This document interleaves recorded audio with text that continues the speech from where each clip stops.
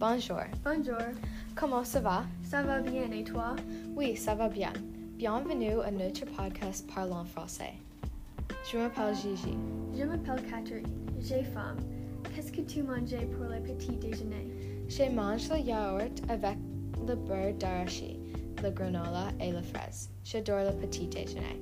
Qu'est-ce que tu manges le petit déjeuner ce matin? J'adore les petits déjeuners aussi. Aujourd'hui, j'ai mangé des céréales avec le lait.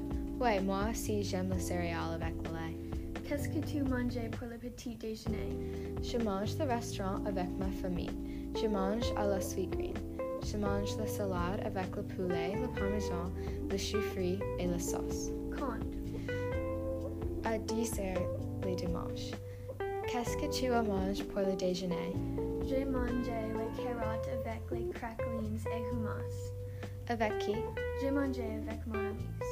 Quel est votre plat préféré? J'aime les pâtes. Et toi?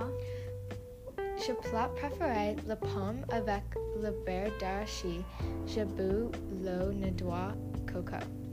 Je mange la pomme avec le beurre d'arachide avec l'eau de noix de coco le jour après l'école pour le déjeuner. Très intéressant. Tu aimes les poissons? Je déteste le poisson. J'aime les crevettes. Et toi?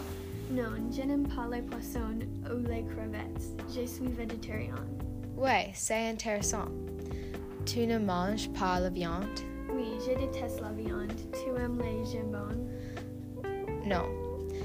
Qu'est-ce que tu te manges? Je mange les œufs avec les légumes. Oh. Qu'est-ce que tu manges pour le dîner? Pour le dîner, je mange les quesadillas avec l'eau. Où est-ce que tu manges? Je mange à chez moi. Qu'est-ce que tu manges pour le dîner? Je mange le zucchini pâte avec la sauce, le fromage, le beurre et le poulet dans la cuisine. Avec qui? Avec ma soeur. Fantastique. Merci pour parler avec moi. Oui, de rien. Au revoir.